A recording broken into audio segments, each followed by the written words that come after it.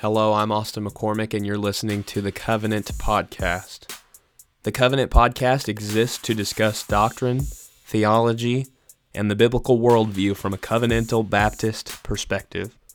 We pray that this resource will be edifying to you and glorifying to the Lord Jesus Christ. Now, let's get started.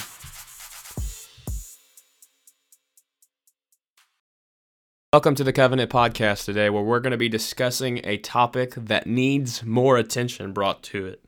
We're living in a day and age where abortion is discussed daily by people on the left, people on the right, people in certain states, whether it be New York or Georgia, Alabama, Missouri, whatever it may be. Abortion is talked about very much.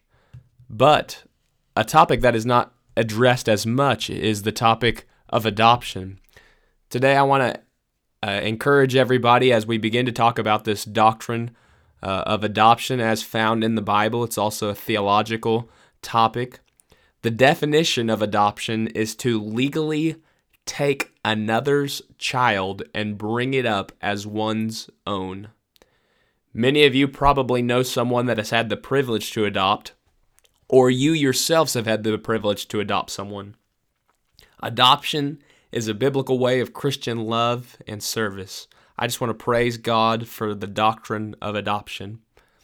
In a day and age where it seems people are giving up on children, before we get into this theological topic, I want to tell you about two people who didn't give up on a young child. Robert and Jackie McCormick of Marshfield, Missouri, adopted a 2-year-old boy from South Korea who had been nearly thrown out to the curb. They tell me that this 2-year-old boy was skin and bones when they found him, and that he wouldn't hardly speak to anyone after they nourished him. That 2-year-old boy that I'm talking about was my father, Robert McCormick, and I'm very grateful that the love of adoption was shown to him. In 2019, I want to tell you that adoption is still a beautiful thing. Not only is adoption in its literal sense a beautiful thing, but adoption is a biblical practice that has been given to us by God, and I believe Christians should study this doctrine. The Bible describes us as Christians being adopted into the family of God once we've been born again.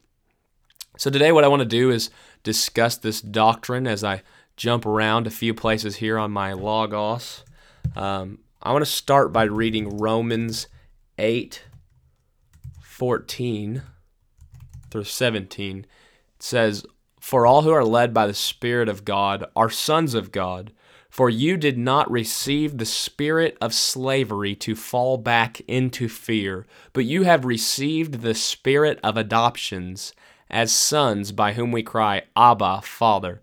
The Spirit himself bears witness with our spirit that we are children of God.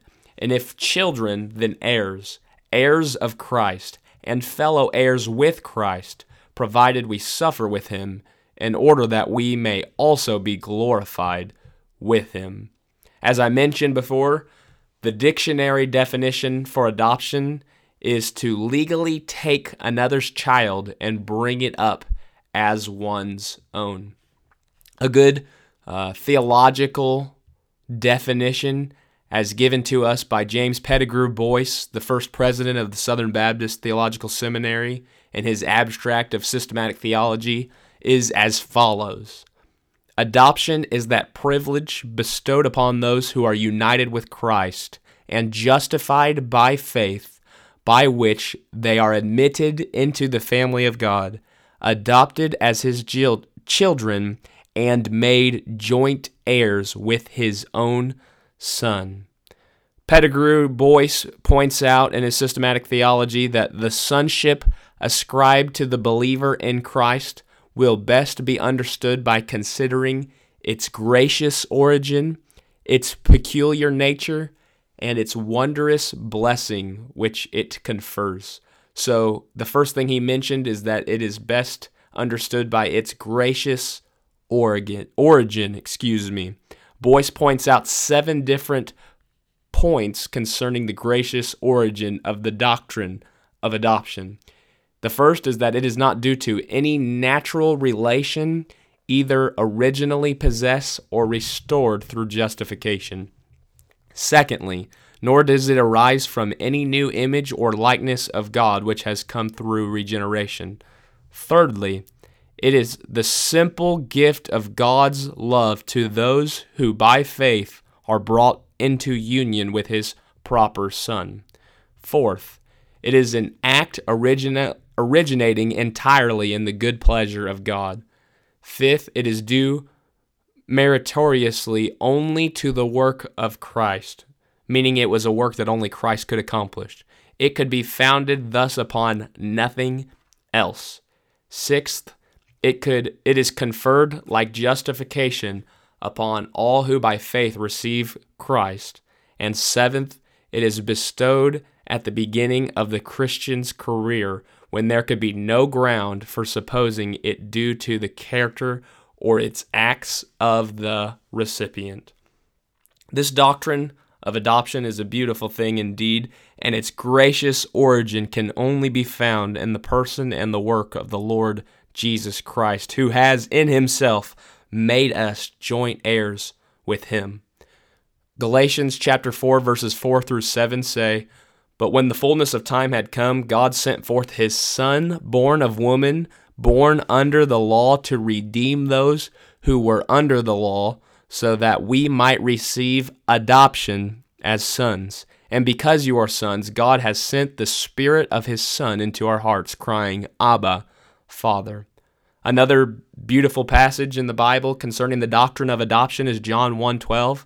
It says, "But to all who did receive Him, who believed in His name, He gave the right to become children of God."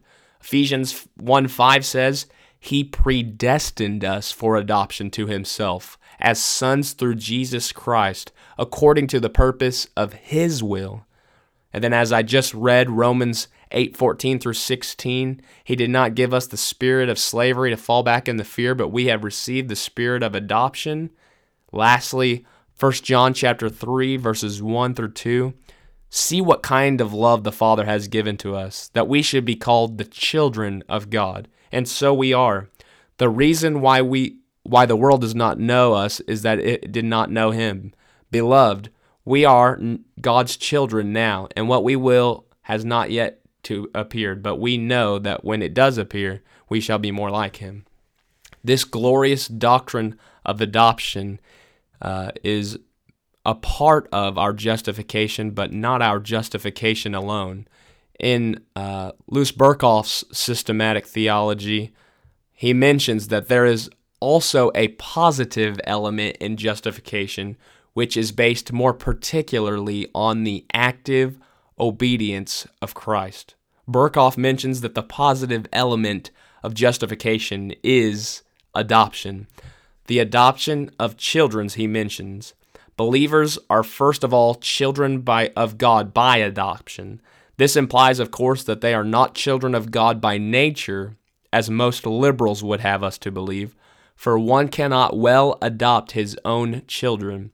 Berkhoff further mentions this adoption is a legal act whereby God places the sinner in the status of a child, but does not change him inwardly any more than parents by the mere act of adoption change the inner life of an adopted child. The change that is effected concerns the relation in which man stands to God. By virtue of their adoption, believers are, as it were, initiated into the very family of God, come under the law of filial obedience, and at the same time become entitled to all the privileges of sonship. The sonship by adoption should be carefully distinguished from the moral sonship of believers, their sonship by regeneration and sanctification. They are not only adopted to be children of God, but are also born of God. Naturally, these two cannot be separated. So Berkhoff mentions that the doctrine of adoption is a part of the positive element of the doctrine of justification, And then James Pettigrew Boyce mentions that the sonship ascribed to the believer in Christ is best understood by understanding the gracious origin of adoption. As we finish this podcast, I want to ask you a simple question. Have you been adopted into the family of God? Have you ever been born again? Has the Spirit Himself bore witness with your spirit that you are a child of God, as Romans 8:16 says? Are you led by the Spirit of God? Are you a son of God or a daughter of God? Are you a child of the Father? Does your spirit cry out, Abba, Father? If you've never been adopted into the family of God, I would encourage you to repent of your sins and believe on the Lord Jesus Christ and trust in His accomplished work alone. I pray that this doctrine of adoption has been helpful for you. Thank you for listening to the Covenant Podcast. If you've enjoyed this resource, or you simply like the Covenant Podcast, head on over to our iTunes page, subscribe, and leave us a review. We are also available via Spotify, Google Podcasts, Stitcher, YouTube, and Podbean. Thank you for listening to the Covenant Podcast. Grace and peace to you.